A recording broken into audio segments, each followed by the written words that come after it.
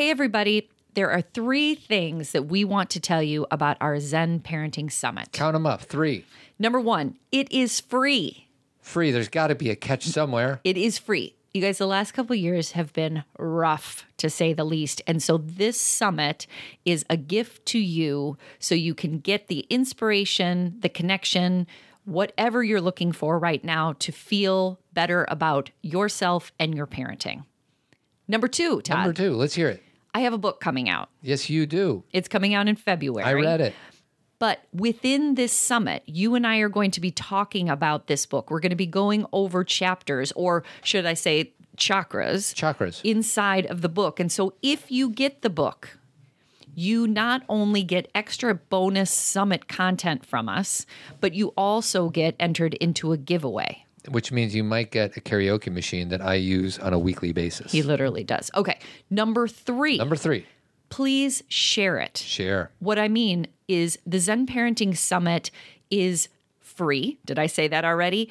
And you can share it with anybody who wants support with their parenting right now. We have so many amazing speakers for this summit. Todd, who do we have? Dr. Shefali Sabari, Rosalind Wiseman, Ted Bunch from A Call to Men, Dr. John Duffy, and many, many more. Many more. You have got to go to our website, zenparentingradio.com/resources, and you will see everything there. You will see our podcast. You will see my book. You will see the Zen Parenting Summit. You will see Men Living, which is Todd's organization that he co-founded. You will see the ability to sign up for my Zen Parenting Moment.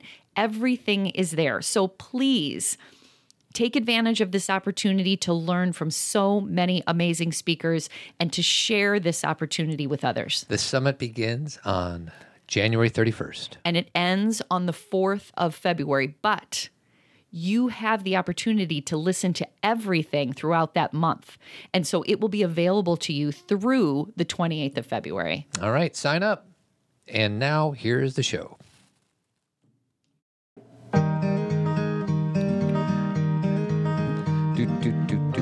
Here we go. My name's Todd. And this is Kathy. Welcome back to another episode of Zen Parenting Radio. This is podcast number 631. Why listen to Zen Parenting Radio? Because you'll feel outstanding. And always remember our motto, which is that the best predictor of a child's well-being is a parent's self-understanding. On today's show, we have one of our, I was going to say old friends, but maybe that would land poorly, friend from many years, Anne-Marie Cereso. Did I pronounce your? I've always hacked up your last name because I like to throw a C in there that doesn't exist. Cereso. It's Cereso, and Cereso's just fine. It's actually Cerazzo. Cerazzo. It's almost easier to say it with the Italian accent than it is in English. Let's be Italian today. I'm Italian. Todd, you're not, though. So. Before I even introduce Anne-Marie, speaking of Italian, our kids learned French and Italian Italian and Italian. No, French and Italian, right? Yeah, they did French for a little bit. And I wanted them to learn Spanish because I think it's more practical and blah, blah, blah. And they've gone through the years, and now one and maybe 2 of them are having reservations about pursuing anything other than Spanish. So the bottom line is I'm right and they're wrong. The way you just told that story is that's so through your lens. This is the way. Well, isn't it always? It is. This, of course, you're right. The way this story is all 3 of our girls take Italian. Yeah. They have mentioned that they think it's interesting that now that they have jobs and that they're out in the world more, because we have a 18-year-old, a 17-year-old, and a 14-year-old, that they're like, wow, Spanish would have been helpful in my workplace and in other places. But all 3 of them still take Italian and really enjoy it. So it's not as if they don't want to take Italian. It's that they've recognized why language is helpful. I just want to be right. That's all I want. But they identify with being Italian, even though they're like a smaller, it kind of trickles down. But anyway. It's the opposite going on over here. Oh, really? My kids are like, don't claim you're Italian. You don't get to claim that. You're like, so it's like a big farce. Yes. They make fun of me all the time. I know. Too many generations where it just doesn't even make sense. We have had Anne-Marie on the show before. I think what we talked about, Anne-Marie, is you introduced me to the 15 Commitments to Conscious Leadership. You introduced it to Kathy. Kathy went to a seminar conference that it was a workshop a long time ago, Anne Marie. It was Shefali and Jim Detmer, and you were there. Conscious Parenting Summit. Yeah, Conscious Parenting Summit. Yep. So there's so many different directions we can go with Anne Marie. She's been a friend for a long time, and she has a lot of different things. So just to kind of let you in, she is the founder of Bring It Home, and they offer programs to increase well-being and promote conscious leadership in our homes and schools. So that's what she does. But she's kind of like us. We can kind of go in any number of different directions. Yeah, I really have liked your newsletter, Anne Marie. I read it every time I get it. So, and I really like it. I think it's good. So Anne Marie does this thing, which I think a lot of people do with their newsletters, where you can read part of it and then you have to click read more. And your paragraph right before read more is you have to click it, because you'll be like, and then. And I'm like, oh, so it's like a really good, not only do I want to read it, and I find, your insight to be very helpful, very just in tune with what I'm looking for anyway, but I always am like, oh, this is good. She got me. I clicked. I'm gonna let you in on a little secret. Yeah, let's hear it. So I've been trying to grow my audience and, just get out there. Yeah, get out there. Yeah. Since the summit, right, 2015, and I haven't really understood all the best ways to do that. So I recently learned, you have to be consistent in providing content in your newsletter is the best way to do that. And so I'm like, all right, I'm going to do it. I'm going to commit, because I would be on again, off again, on again, off again. So this July, I made a commitment to my audience that I am showing up every week in my inbox. And well, it's effective. So it's sort of like dating. Like if you reliably show up in relationship, or it's like parenting, it's like everything. If you reliably show up, people pay attention and people trust you. And so thank you for reading, Kathy, because I'm glad someone's reading. I am reading it and I'm enjoying it. And as a matter of fact, go ahead, sweetie. I wanted to say, sorry, we're like doing business here on this podcast, but I think people might be interested. So Anne Marie, about a year ago, I started writing these things called Zen Parenting Moments. And so it's not really a newsletter as much as it is just me getting this opportunity to write and share. And I always, like the summit we're doing, I always share that, or my book. But what I have found interesting is that, what's changed is that there were a lot of people that when you send out a newsletter, they can unsubscribe, right? Because they're not interested in getting that or whatever, or not right now. And so, but the subscriptions that have gone away, other people have come in. And so it's like, seems to be the same number of people, but the engagement is so much higher. So it's like before, the engagement was like probably a lot of people who had joined and didn't even know, you know what I mean? They maybe went to one of our conferences or whatever. But I'm finding over time, and this may be what you're talking about, is like the difference. It's not so much about you got to grow all these numbers. It's the difference in the engagement of the people. Yeah. And I love it when people unsubscribe. Like I regularly please unsubscribe. Yeah. If you don't want this, absolutely. Yeah. And it gives me feedback like, oh, I know that we're having a two-way conversation, because I don't want to offer something to someone that's not valuable to them. Totally. If it's not valuable, great. And so I've gotten a new relationship with my unsubscribers. I like that. I like that mentality a lot. So I have a few different ideas of where I want to go with Anne Marie today. Speaking of newsletter, is you wrote a newsletter about college application process, and your daughter's computer melted down. But I don't want to start there. And then right before we press record, we talked about the phrase, I'm proud of you, when a parent says that to a child. And we might go there, but I thought, how can we use Anne Marie's time to benefit our listeners? And Anne Marie is married to a friend of mine named Kim Redding, who I know sort of well. And Kim did, it appeared to be like a TED Talk, but it wasn't. It was at the Bodhi Institute, and he talked about his love addiction and experiences with infidelity. And that's not something that we have spoken about on the show, explicitly on the show. We've done 630 of these things, and we haven't talked about infidelity. And you are married to Kim, and Kim has shared with you all these things. And I actually want to play a little clip that I found this morning. I've watched that a few times, but I want to play a little clip. Are you okay with that, Anne Marie? Sure. Okay, because if you're not, everybody's going to say, how come Anne Marie's not okay with it? So this is Kim being interviewed by Lola Wright, who used to run the Bodhi Institute. And this is just like 30 seconds from his experience with Anne Marie. And I thought my life would end that day. Anne Marie and I were just in a relationship, and we had a quiet weekend together with no kids. We woke up, and there was a text on my phone from my ex-wife. And she looked at it and she said, "What's going on?" I had been acting out and cheating on Anne Marie with my ex-wife. And she looked at the text and said, "What's going on?" And normally I would have lied about it. The old me would have lied about it. And for some reason, I needed to end it.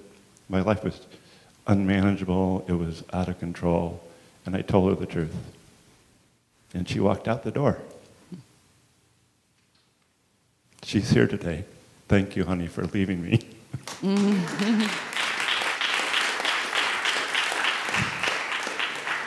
And more importantly, for coming back. I wanted to put that last part in there, too.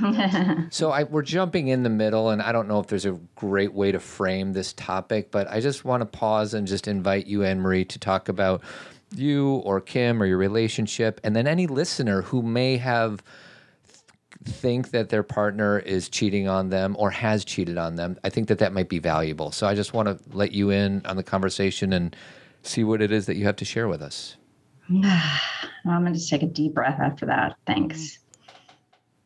You sort of surprised me with that thought. I haven't seen that in a long time. And sort of picking up on the earlier conversation we were having about newsletter and open rates and engagement, I wrote in my newsletter about maybe a month and a half ago about how my ex-husband's affair really set me on a course of my own spiritual awakening and how grateful I was. So that was it must have been around Thanksgiving and when I was thinking about gratitude.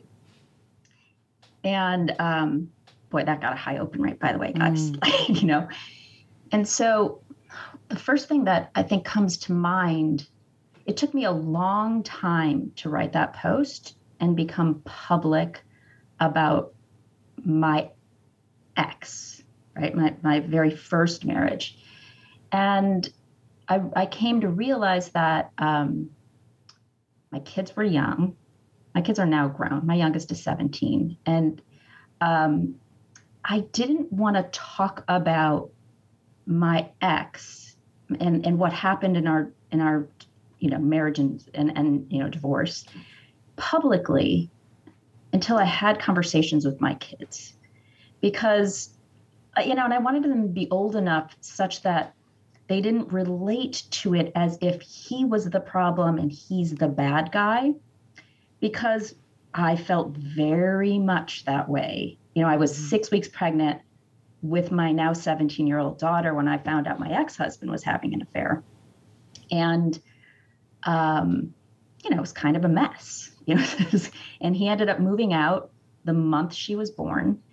And I spent the next 7 years really kind of in a state of shock and fear and creating a giant mess of my life, of his life, and he co-created a mess too. And we created a big mess.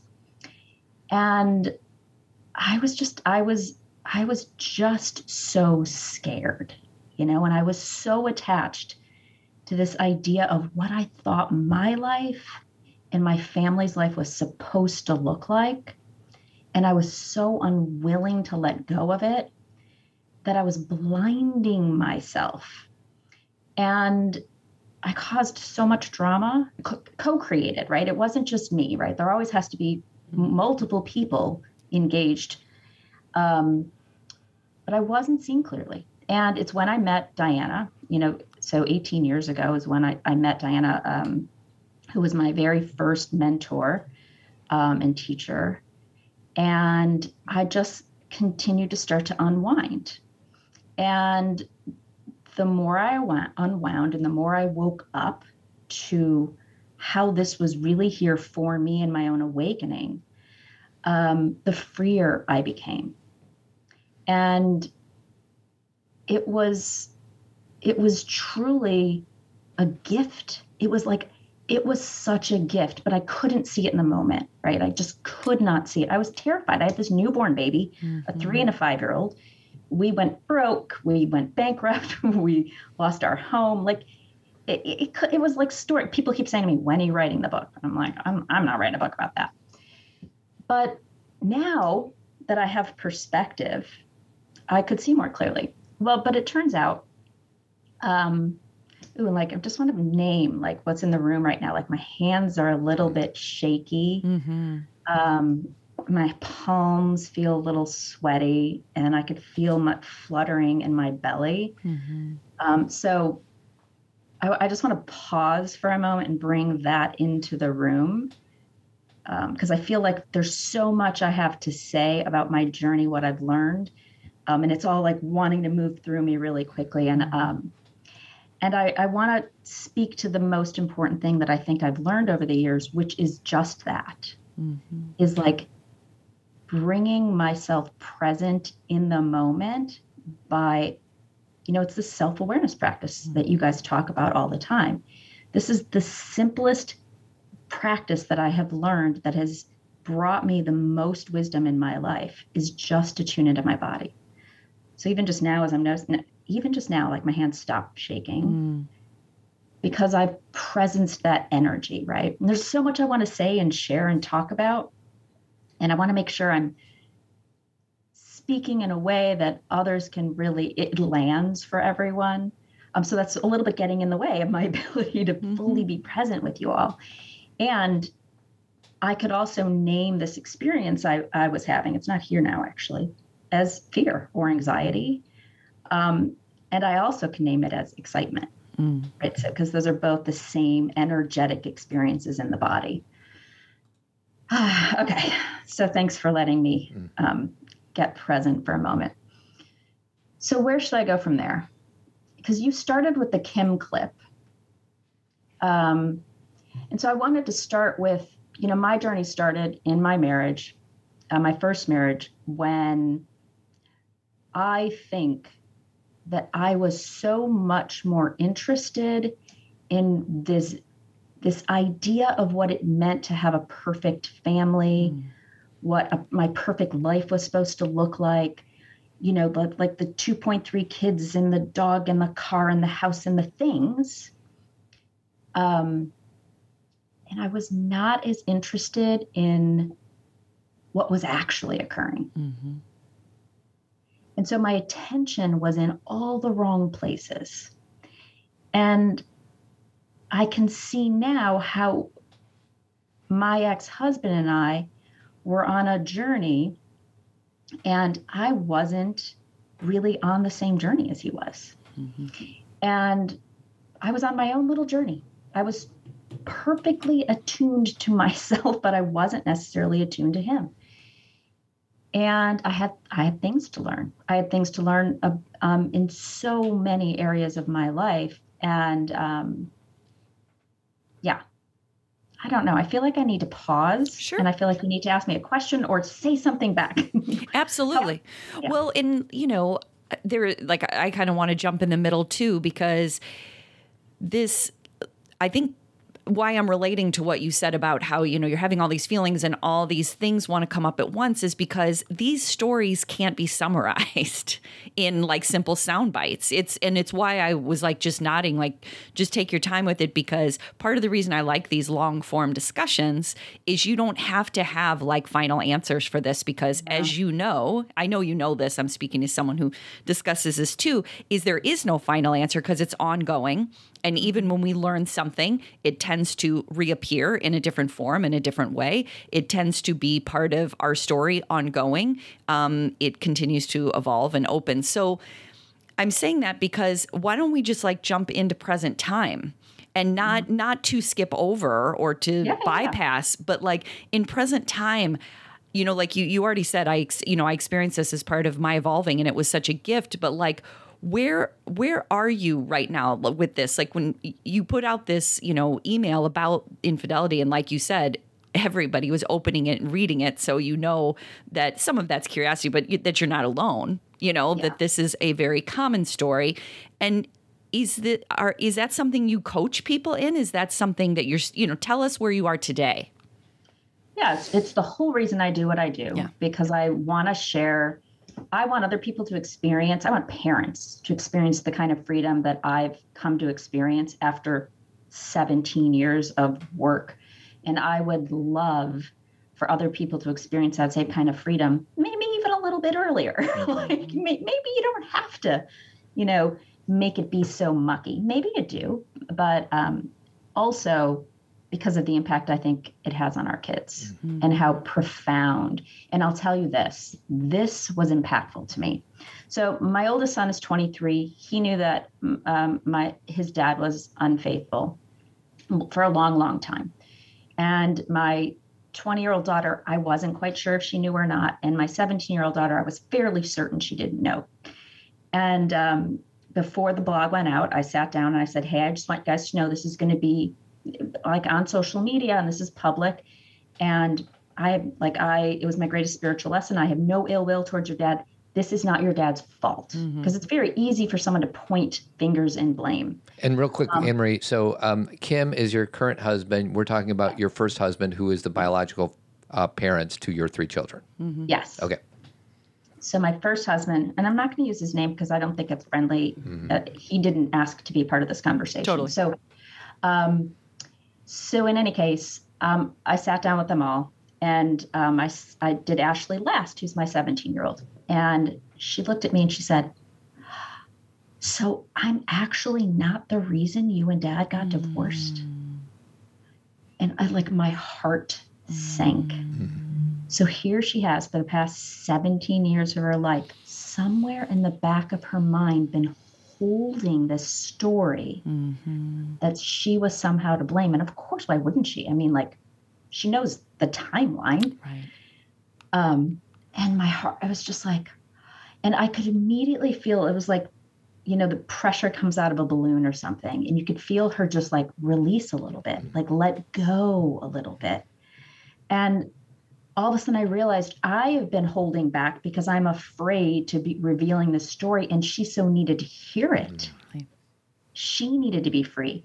So that was a big, big lesson for me in that moment. Well, and I'll say real quick, I think as the product of a divorce, my parents fought and then got divorced. We do as kids, or I did, take way more than my share of the responsibility for these grown-ups who can't get their own stuff together. And, so I just wanted to kind of add that. In this case, in the case you're talking about, or what Todd's talking about, or just any aspect of life, if we don't have access to the story, if we are not told the story, we will create a story. It's like a big vacuum. And I would say you guys may be able to feed me stories where this isn't the case, but the people I work with and the children I work with, it's always a negative story.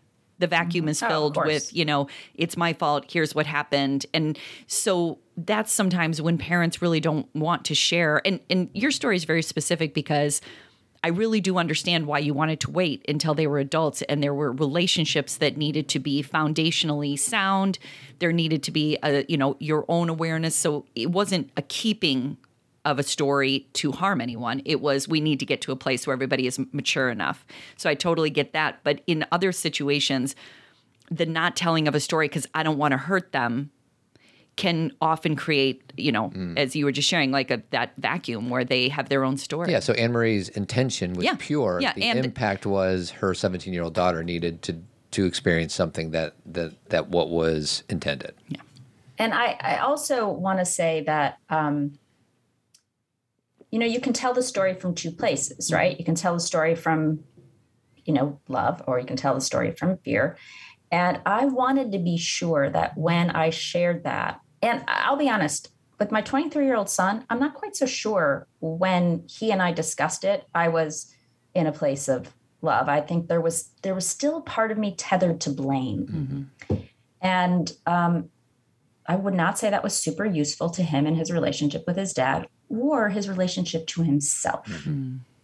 because we see ourselves as fragments of our parents. We are fragments of our parents. So then we have to start, and especially, man to man, now I have to look at like, am I going to be like that? Or am I like that? Or am I like all the stuff?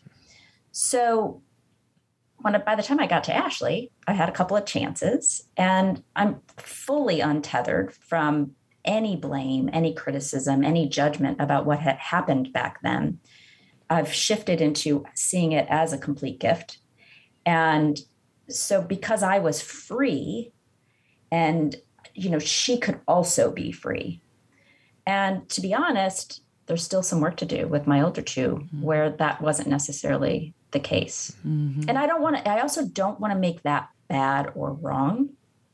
It's just like, I have such trust. The greatest gift this experience has given me, and now I'm going to start talking about Kim, because I see the thread here. The greatest lesson I've learned is how benevolent the universe is, and how to trust it all, even the muck. So back then, when my ex-husband was doing whatever he was doing, and I was in a state of resistance to it, I wasn't in a state of trust. I wasn't just trusting what was happening because I didn't like it. And I think the greatest gift we can give one another as parents is, even when you don't like it, are you willing to trust it? Like, when I don't like when my kid is failing, when I don't like when my kid is experimenting with drugs and alcohol, when I don't like when my kid is quitting school, or it depends, whatever age you're, I don't like when my kid is acting out. Can I trust that and myself to bring them back home so that they can get whatever lesson, whatever teaching they need from that experience? And I think the hardest part of parenting is trusting and letting go, because we're in such resistance. We have a plan. We want it to go a particular way for them and for us. Well, and I want to hear what you have to say about Kim next, but just maybe, because Kathy and I just did a podcast about spiritual bypassing. I don't know. It was this year at some point. And I have a tendency to trust the universe so much that I'm just going to skip the sadness and the anger and the fear. Yeah. And maybe we can talk about that afterwards, but I want you to keep talking about Kim. Well, so to this trust piece, so my ex-husband and I got divorced. I was a single parent. We went broke. There was all the drama, yada, yada. It was like a mess. And I really had to get my footings again. And I had a lot of people wanting to set me up. Right? Like, we got this great guy for you, and he's financially independent, and he can come in and swoop you up and take care of you. And I'm like, yeah, I'm not looking to be rescued right now. And I'm certainly not in a state of mind where that makes any sense for me in my life. And so I was really staunchly committed to getting back on my feet and not getting into a relationship with anyone until I was fixed, until I was perfectly solid again. Well, joke's on me, because we all know that there is no end point, right? And Kim and I had been longtime friends along with his wife. They'd been neighbors, and he and I were very connected. We had lunch often. We did yoga together. We found each other, having lunches and dinners together, and we shared a lot in common. We like to have these spiritual conversations. We had a lot of common denominators that pulled us together. And he was married, and his kids, his nanny, their niece was the nanny to my son and his son. Our two kids grew up together. So lots and lots of ties.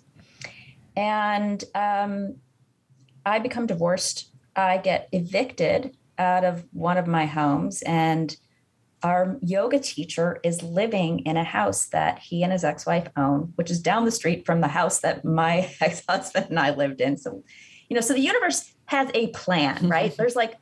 There's all these pieces in place. It's like a giant 10 million piece puzzle, and you're going to get it all put together eventually. So somehow the universe aligned me such that my friend and our yoga teacher was moving out, and that made space for me to move in. Kim and his ex-wife were generous enough to let me and my kids live there while we were getting back on our feet.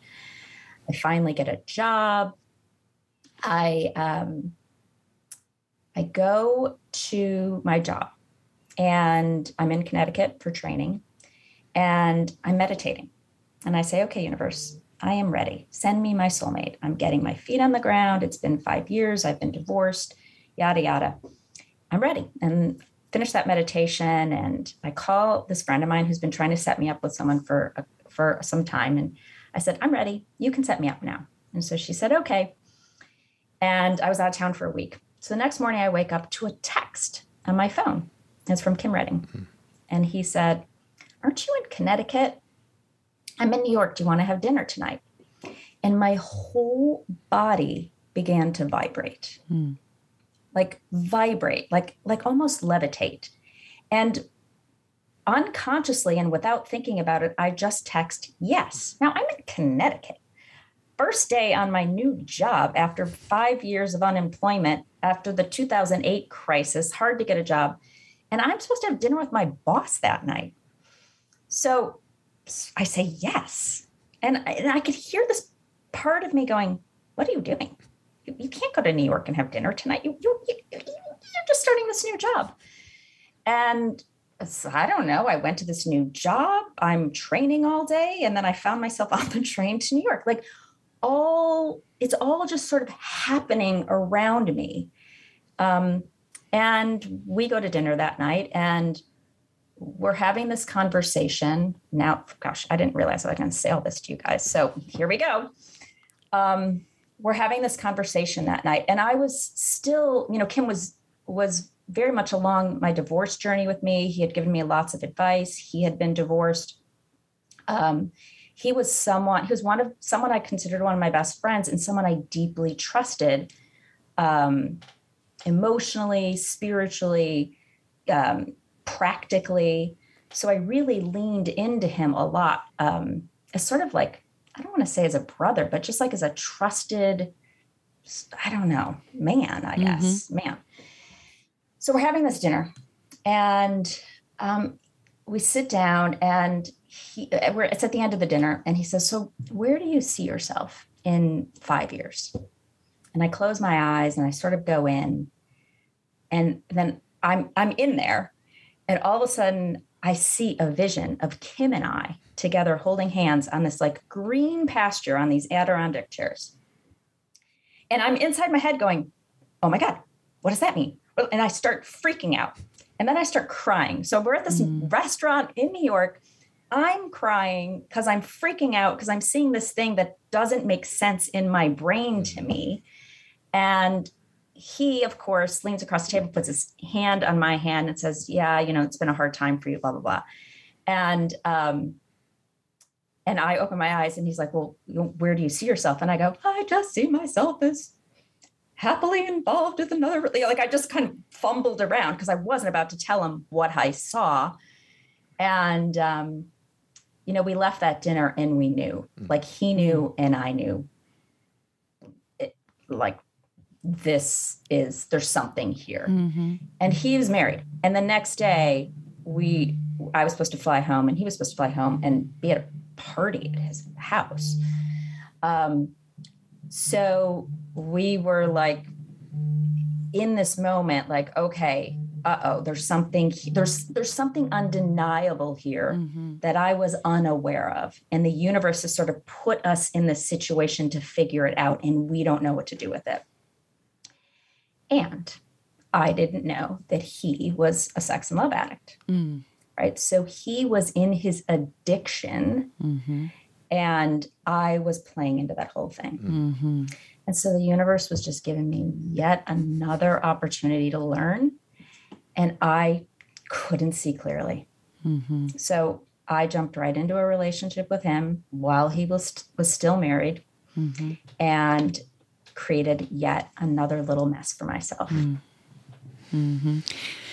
Yeah, well, and like that's what I was, the whole unwinding thing. Like, I always say this on the show, but I got it from Oprah. The same thing shows up in different pants, right? And there's like, you and I both know that there's feelings with things, like where it's like this feels comfortable, this feels right, there's something familiar about this, and then we call it whatever, safety, or we call it love, or and not to say that those things aren't true. This isn't a absolute thing where it's like a binary of right or wrong. It's just there's this familiarity that we get really attached to. And I'm assuming there was probably many pieces. I don't want to summarize this too simply, but did it feel like something that was familiar to you? It's funny you asked that, because we just talked about this last week. Yeah. Or a couple days ago, actually. And we said,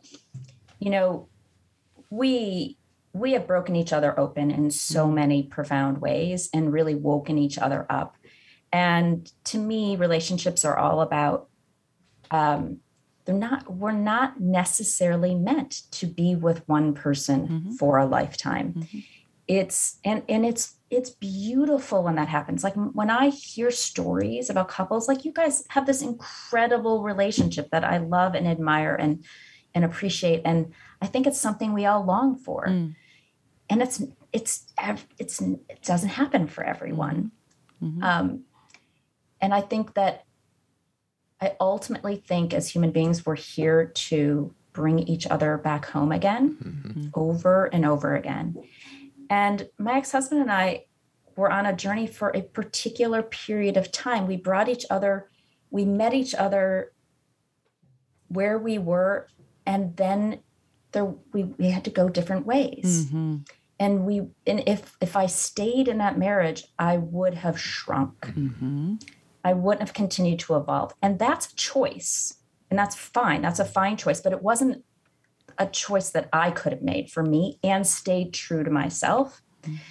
And so what Kim and I realized is like the universe was pushing us together because we were perfectly aligned to help each other unwind and bring ourselves back home to our true selves.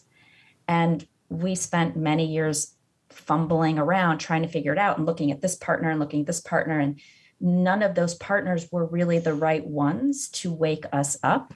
And then we found each other in a really messy way. But I think for us both, it had to be messy because I was, I couldn't see him. So this is the other thing I forgot to tell you guys. In that meditation, the night I got the job, I wrote like my list. Okay, these are the qualities of my partner. And it was like this giant loose leaf size piece of paper and all the qualities, like little things like he's going to have, brown hair, and he's going to like these pasta or whatever, all the way down to like, he's going to be interested in spirituality and, all the things. And one of the things on my list was he's going to be a particular age because I was in my mid 40s at the time and really hard to meet people. And everyone I was being introduced to was much older than I was. And I was like, yeah, I don't see myself with someone who's like 10 years older than me. Well, fast forward, Kim's 14 years older than me.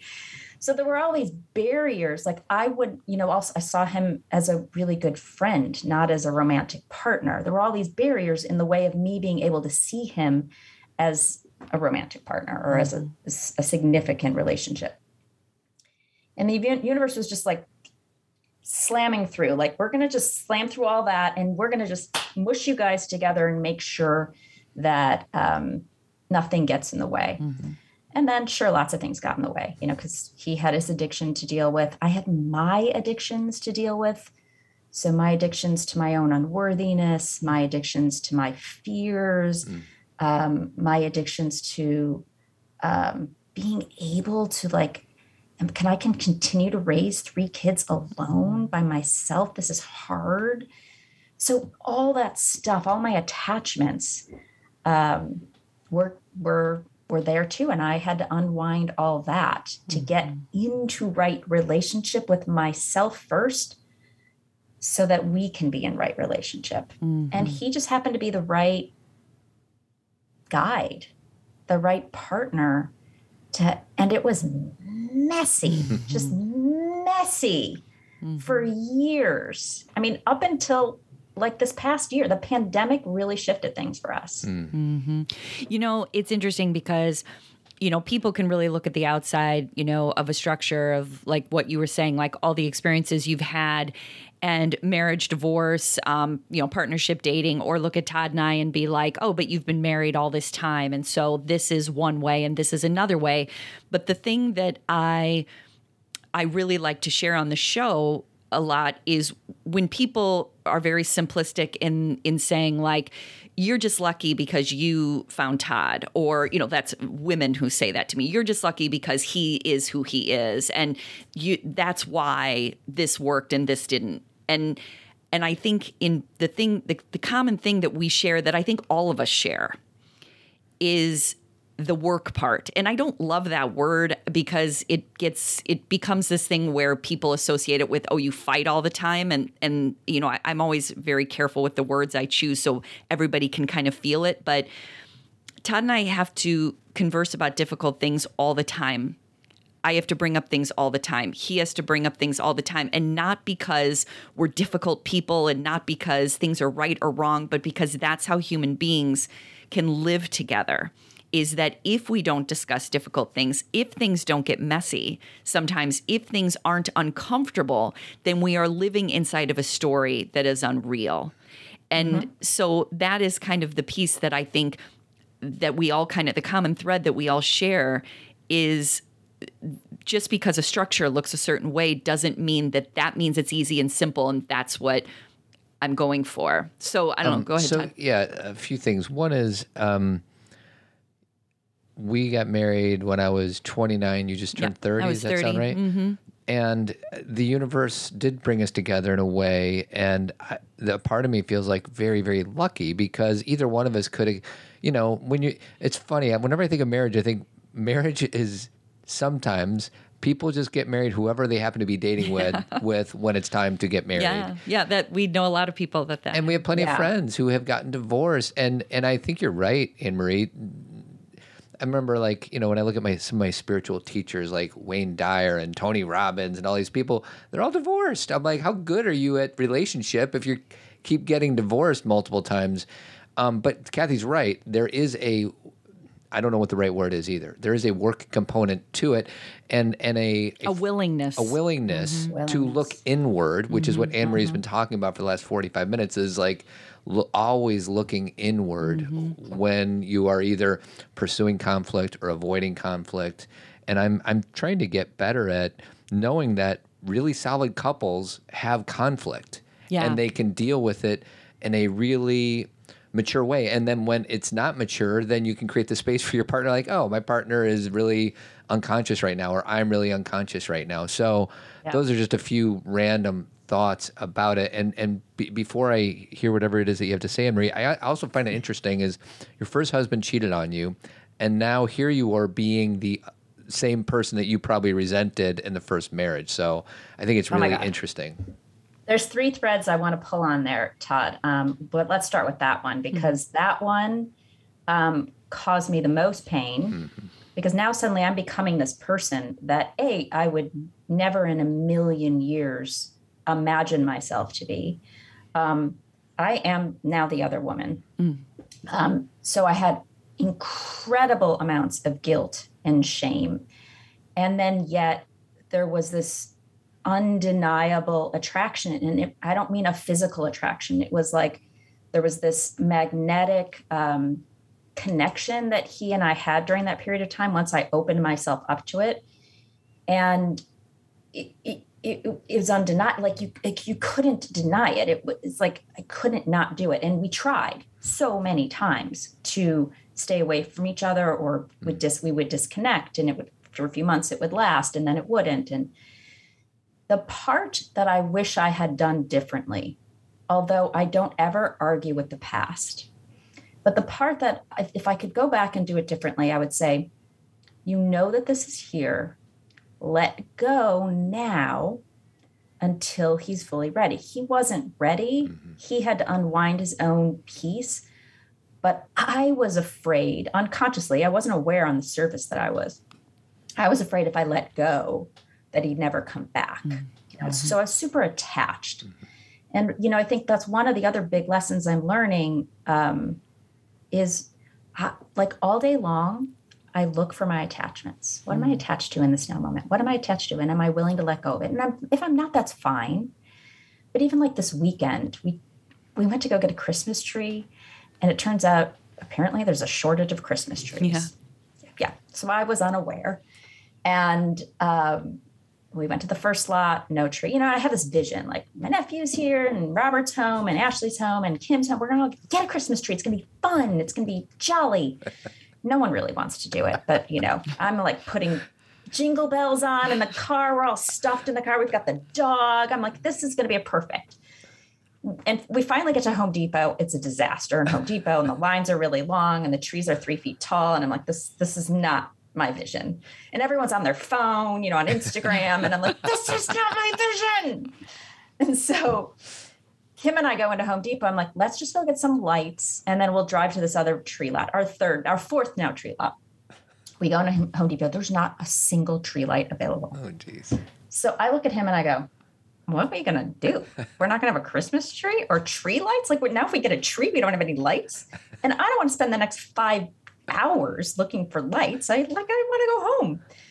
So we pick up this fake tree. Now, I've never had a fake tree in my life, and we don't have time. We could do a whole nother podcast on the fake tree story of my family. So I send a text in the group chat, and I send a picture of the fake tree, which is pre-lit, which is awesome. Mm-hmm. And I say, we're going to get this fake tree. My son's like, great, that's fast and easy. Let's get it done. My daughters are like, that's horrible for the environment. Do you understand? And, so now all this arguing is happening. So all my Christmas dream, right? I was so attached to the way I wanted this day to look, the kind of tree I wanted, the experience I wanted. It wasn't happening. So we load up the tree, we get home, and my daughters are kicking and screaming, I'm not putting ornaments on that tree. I'm not even sitting in the room with the tree. And my son's like, what's your problem? All the arguing. And I'm just sitting there. I'm going to breathe. Mm-hmm. And what was true for me is I wanted a real tree. Mm-hmm. So once I moved through all my stuff, and got like, I am unattached to the way this is supposed to turn out. The fake tree will be just fine. And if I find a real tree, that's great. I ended up finding a real tree. Fast forward to my lesson, which is like, I have to look for my attachment here. I am attached to a particular experience with my family right now, mm-hmm. and I'm trying to shove it down their throats, and no one is actually available for mm-hmm. it. And bliss for them is for my son to not be a part of this whole tree mm-hmm. fiasco, for my daughters to have a real tree, and for me to have a real tree. Mm-hmm. And so the minute I let go of all my attachments, and I just got with, all right, I, texted a friend, like, where can I get a real tree? She's like, right over here. Fantastic. Within 2 hours, we had the tree set up. We were good. But it's this attachment to the way things are supposed to be. And I was attached at this point now, when Kim and I were in this nebulous period, I was unwilling to let go. Mm. And if I were willing to let go back then and trusted that if he and I were meant to be, we would find our way back to each other. We would. And I finally ended up getting to that point. I finally ended up getting to that point, Todd, to the clip when, that was not the first time that had happened in our relationship. And I finally got to the point and we were building a house together at that point when I walked out. And we had told the kids we're moving in together, and we were in full-on relationship. And I'm sitting in the house we were building at the time. And there was a lot of things I was attached to. I was attached to this new life we were creating. I was attached to not disappointing my kids yet again. I was attached to the fabric we picked out on the new sofa, like all these different layers. And I saw that text, and I looked at him, and I knew, like, this isn't on him. This is as much on me for my fear, my unwillingness to trust and let go earlier, like knowing he is not ready. This is not the right time, right? This is not the right time. But I was so scared. Mm-hmm. I didn't want to let go of whatever this was that I was feeling, that I blindly kept going forward. And, we got all our lessons. So we're here now. But I do wonder how much less messy it could have been. Was it easy or hard in that moment to walk out of the house? Oh my God, it was so hard. It was 2 days before my birthday. I shook all the way home. I was scared to death again. It was harder, I think, that time because we were public now in our relationship. So everyone knew about it. And so there was like embarrassment. And so first I do this thing that isn't even aligned with who I truly am. And then I own it to everyone, and he and I go public with our relationship. And now I have to go back and tell everyone it's not working out. So that was just shameful, embarrassing, scary. I'm like, oh my God, now I have to unravel my life again, and just all the things.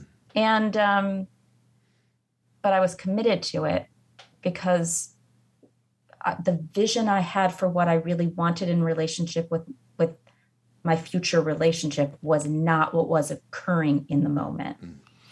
Well, and this is like so something that I love to study, Anne-Marie, is I love to study people who have been in either abusive relationships or in cults or in cult-like experiences, and somehow they extract themselves from those experiences. I like to study the behavior of that moment when they leave.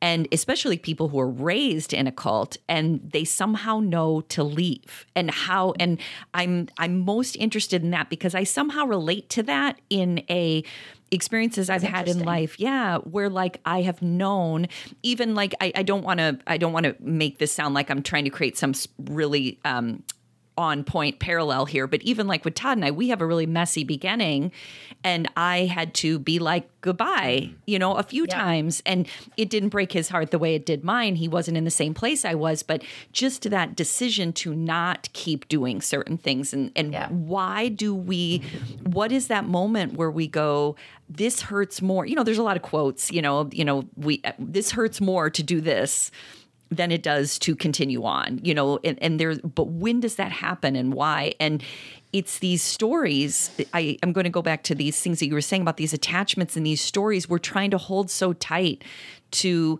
something we've envisioned, something we think we're supposed to be doing, something our family told us to do, something we're trying to be in the world. It all comes down to worthiness and do I belong? Like there's all these like really basic things where when we really, get down there, what we realize is that belonging is such an individual experience, and it has nothing to do with the Christmas tree and the person in front of us, even if we love them. And it's so to the ground. I mean, it's like your face is in the dirt. It's like I don't know how to even explain it, where you get to this really flattened place where you're like, wow, all I have is myself, the truth, and that if I'm not feeling good about the choices I'm making, there's no way to do any of these stories or not authentically. And I think some people figure that out when they're 10, some people when they're 20, some people when they're 50, some people never do, or they not in this lifetime. However, we want to experience that.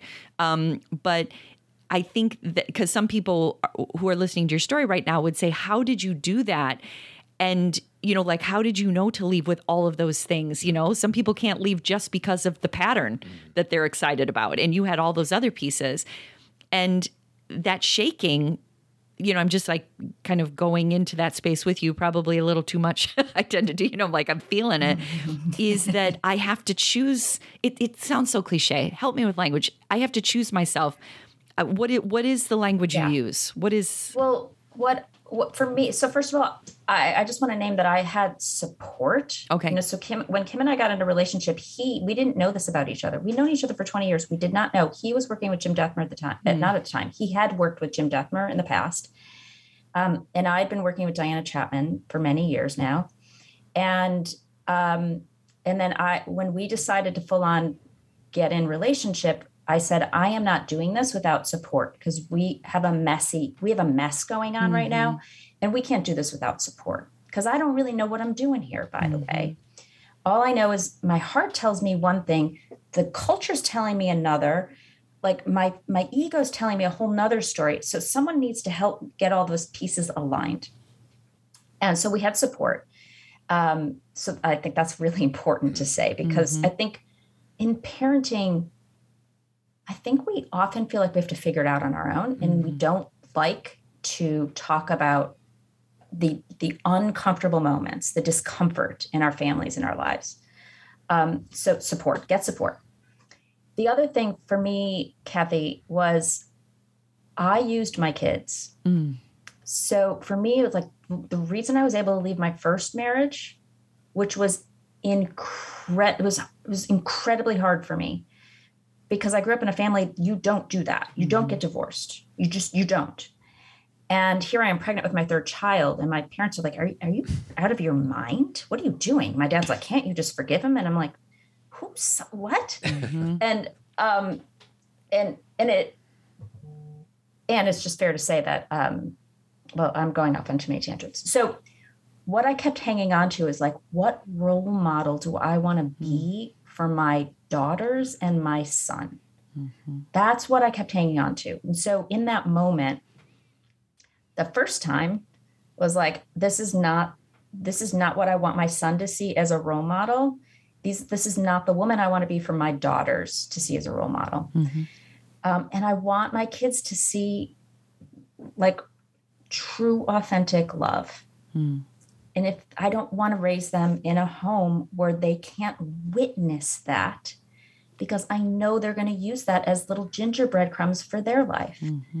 So divorce is icky. It's messy. It's unfun. I highly recommend it for the people it's right for, you know, and it's messy on the other side, but it's so messy to be in a family system where the leaders of the team are not aligned, are not in alignment, are not happy, are not on the same team, are not growing together.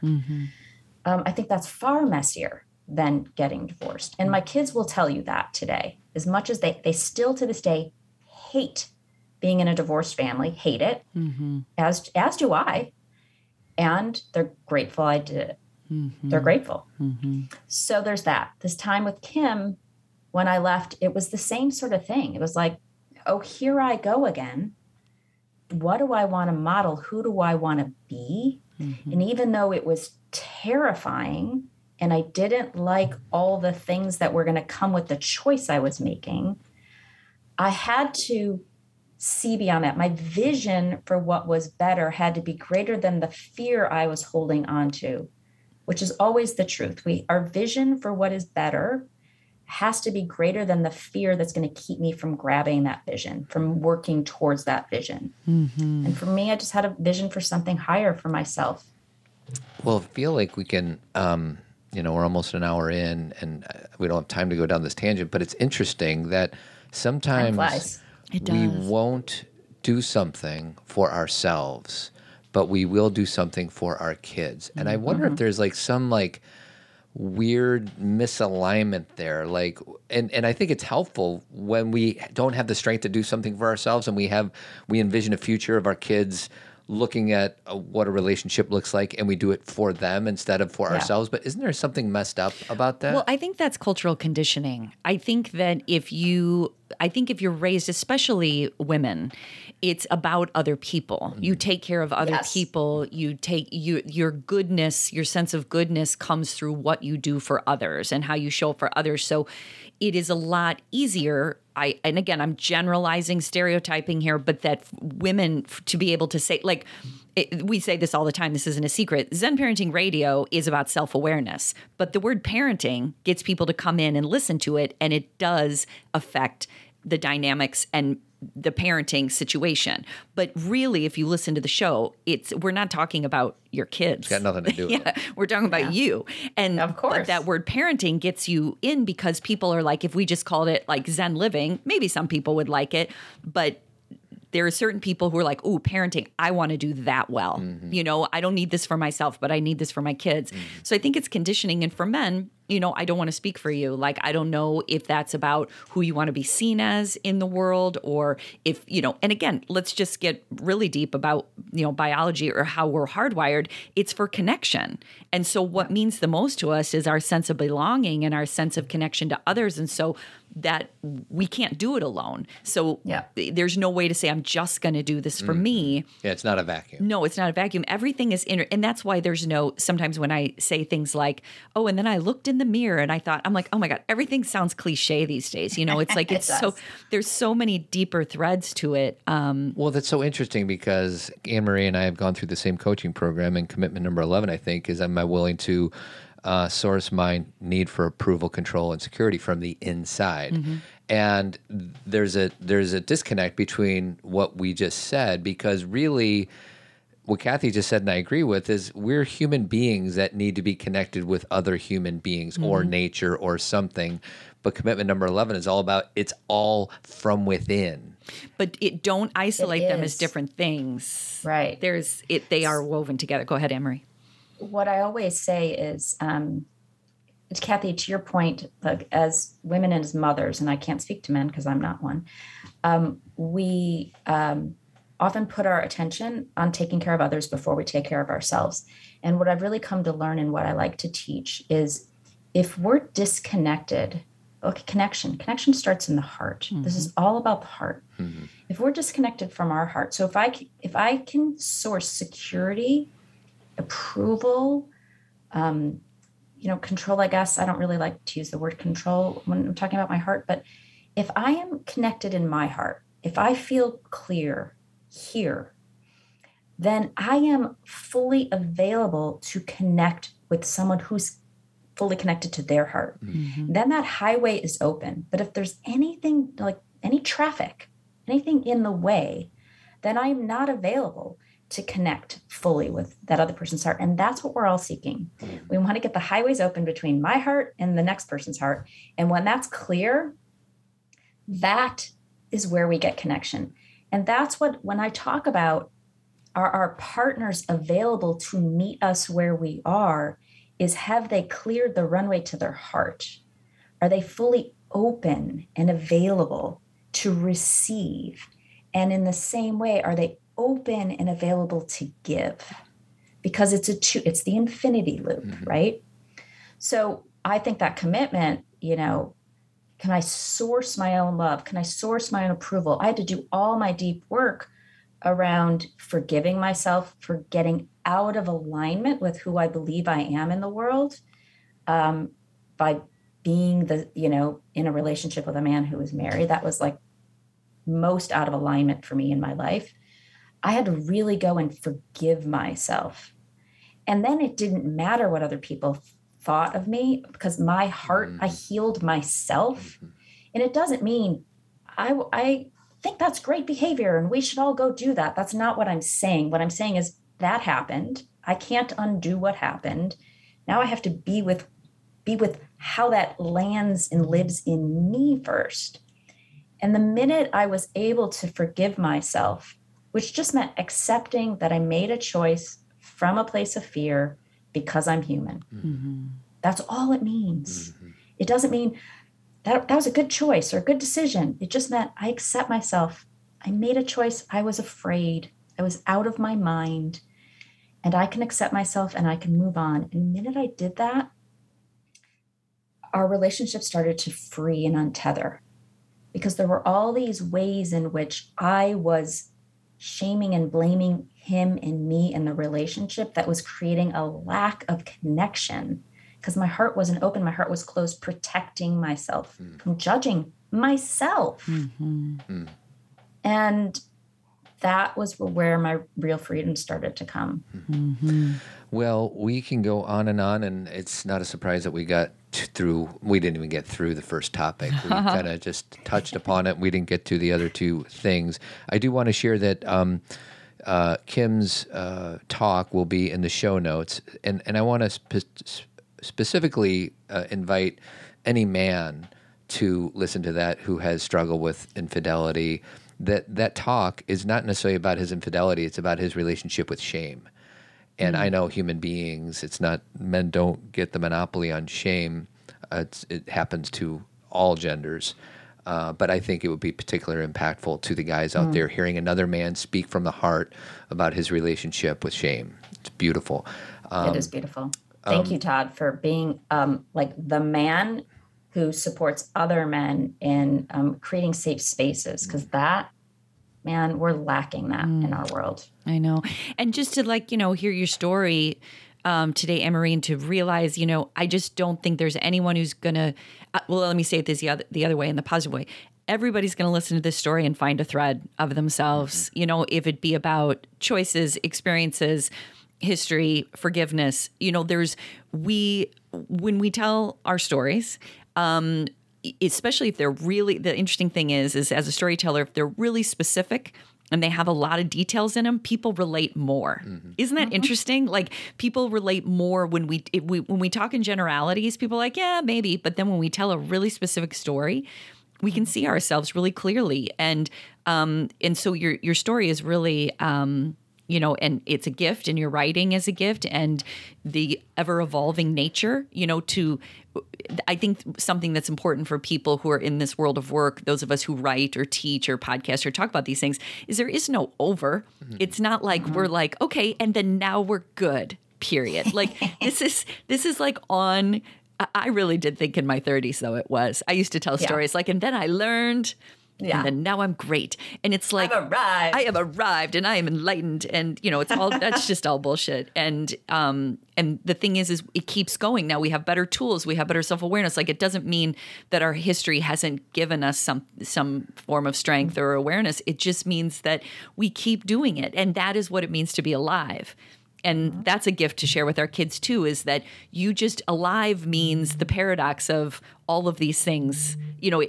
Alive doesn't mean always good. Like one thing I wanted to share about the Christmas tree thing is I saw a great meme this morning, and it was like this person decorating a tree and saying, "Christmas, I'm mad at you for not solving all of my problems." Like Christmas comes along and we're like, Christmas is happy. Christmas will make me good. Or the holidays, or, it doesn't have to just be Christmas. It can be Hanukkah. It can be New Year's Eve. I'm happy now. And it's like that, those things, you still are alive, even in the midst of Christmas. And before I invite you, Anne-Marie, to tell the listeners how to find you, because Anne-Marie does a lot of different things. She has a digital parenting course. She has a children's book, too. She has a children's book, one-on-one coaching, family coaching. But I just want to acknowledge one thing that Anne-Marie did earlier in this interview that I think is interesting. She felt all this energy going in through her body, and she paused and collected herself in a way that may have even felt uncomfortable, that you were not just going without pausing. And it made me think, like, if we as parents could check in with our body and pause before we say whatever it is that we're about to say to our kids, I think we would probably make our children's experience a little bit more conscious if we did that. So I just want to thank you for modeling that for us. So you're welcome. And I hope this is this feels okay to you guys, but and if not, you can edit it out. But I offer a free check-in meditation. So anyone who wants it, you can go to my website and grab it, and it leads you through that process, noticing your body sensations, getting with your feelings, noticing your thoughts, and it's just a presencing exercise. And it's really a place to practice accepting yourself in the moment. And I think it's the most important thing I've learned in my life as a person. And it has supported me as a parent and as a partner. But when I can become really, truly present and attuned to my body, all this wonderful wisdom and knowing it becomes available to me. But because we live in a culture that's so heady, we're so disconnected from our bodies. And when I teach people, I do whole long workshops on this practice, because people don't know how to feel. They're up here going, I feel stressed. Well, that's not actually a feeling, folks, just saying. So we have been robbed of the opportunity to remember how to feel. And this is a great gift to coming back to yourself. And I teach my kids that. And Todd, I thanks for noticing. And it's important to learn how to feel our bodies and get back in tuned. Nice. How do people find out about you, Anne-Marie? They can go to AnneMarieCheresso.me. That's my newest website. And find lots of goodies. They're on Instagram, Anne Marie Cheresso. Find me at Anne Marie Cheresso. What's your dog's name? Can you hear her barking? Yeah, I can hear her. What's her name? Her name's Maggie. Maggie. Is she an older dog or a younger dog? Yeah, she's 7. She's 7. She turned 7, and she's a delight. We love to have her I around. love that. And I just want to say one thing before closing. Yeah. I really want to remind us all, and I remind myself this every single day. Stop trying to parent perfectly and just parent authentically. Mm-hmm. And authentically gets messy, and it's okay to be messy. I think the greatest gift we can give our kids is to not try and look perfect. Mm-hmm. Is really let your kids see you be messy. It gives them permission to do the same. And they're not afraid when they feel messy. That's kind of, they not only do they get to then find a starting place from the messiness and say, oh, they get to not have this fear of there's something inherently wrong with me because things are messy. And that's like, I know you probably have the same experience when you talk to kids. That's what they're afraid of. They're like, I can't share this because then everyone will know I'm messy. And it's like, oh, wait, everybody's messy. And that frees them to even begin the process of self-awareness. Kathy, you just reminded me of something. When I was going through my very first divorce, and I was pregnant. So here I am, like, announcing that I'm pregnant to the world, and my ex-husband is having an affair and our marriage is falling apart. And I'm like, and it's Christmas, and I don't know how to do all this. And I was in deep denial. I'm like, this is just a blip, and this is gonna lead to bliss, and we're gonna be fine, and blah, blah, blah. And that was not what happened. And I didn't tell a soul. I didn't tell one person for 8 months what was going on. I didn't tell my best friend. I didn't tell anyone what was going on. And then at some point I broke, and I had people would be like, how are you? I'm like, I'm great. I'm pregnant. I'm getting my 3rd child. Life's great. And finally someone said, how you doing? I go, I'm not doing so great. And here's what's going on. And the floodgates opened. Mm-hmm. And the moment I showed up authentically and told people what was really going on, all those moms at school whose lives looked just as neat as mine did on the outside, next thing you know, my phone was ringing off the hook. Of course. And it gave, that was when I knew I was going to become a coach, because I knew that I was the mirror that others could use to fully and honestly reveal themselves. And it was a safe space. Yeah. And it was a gift, and showing up authentically is a gift to one another, even if it's messy. Yes. So beautiful. Thank you. That's a wonderful way to encapsulate this conversation. Anne Marie, thank you so much for joining us. Thanks, all guys. of her information will be in the show notes.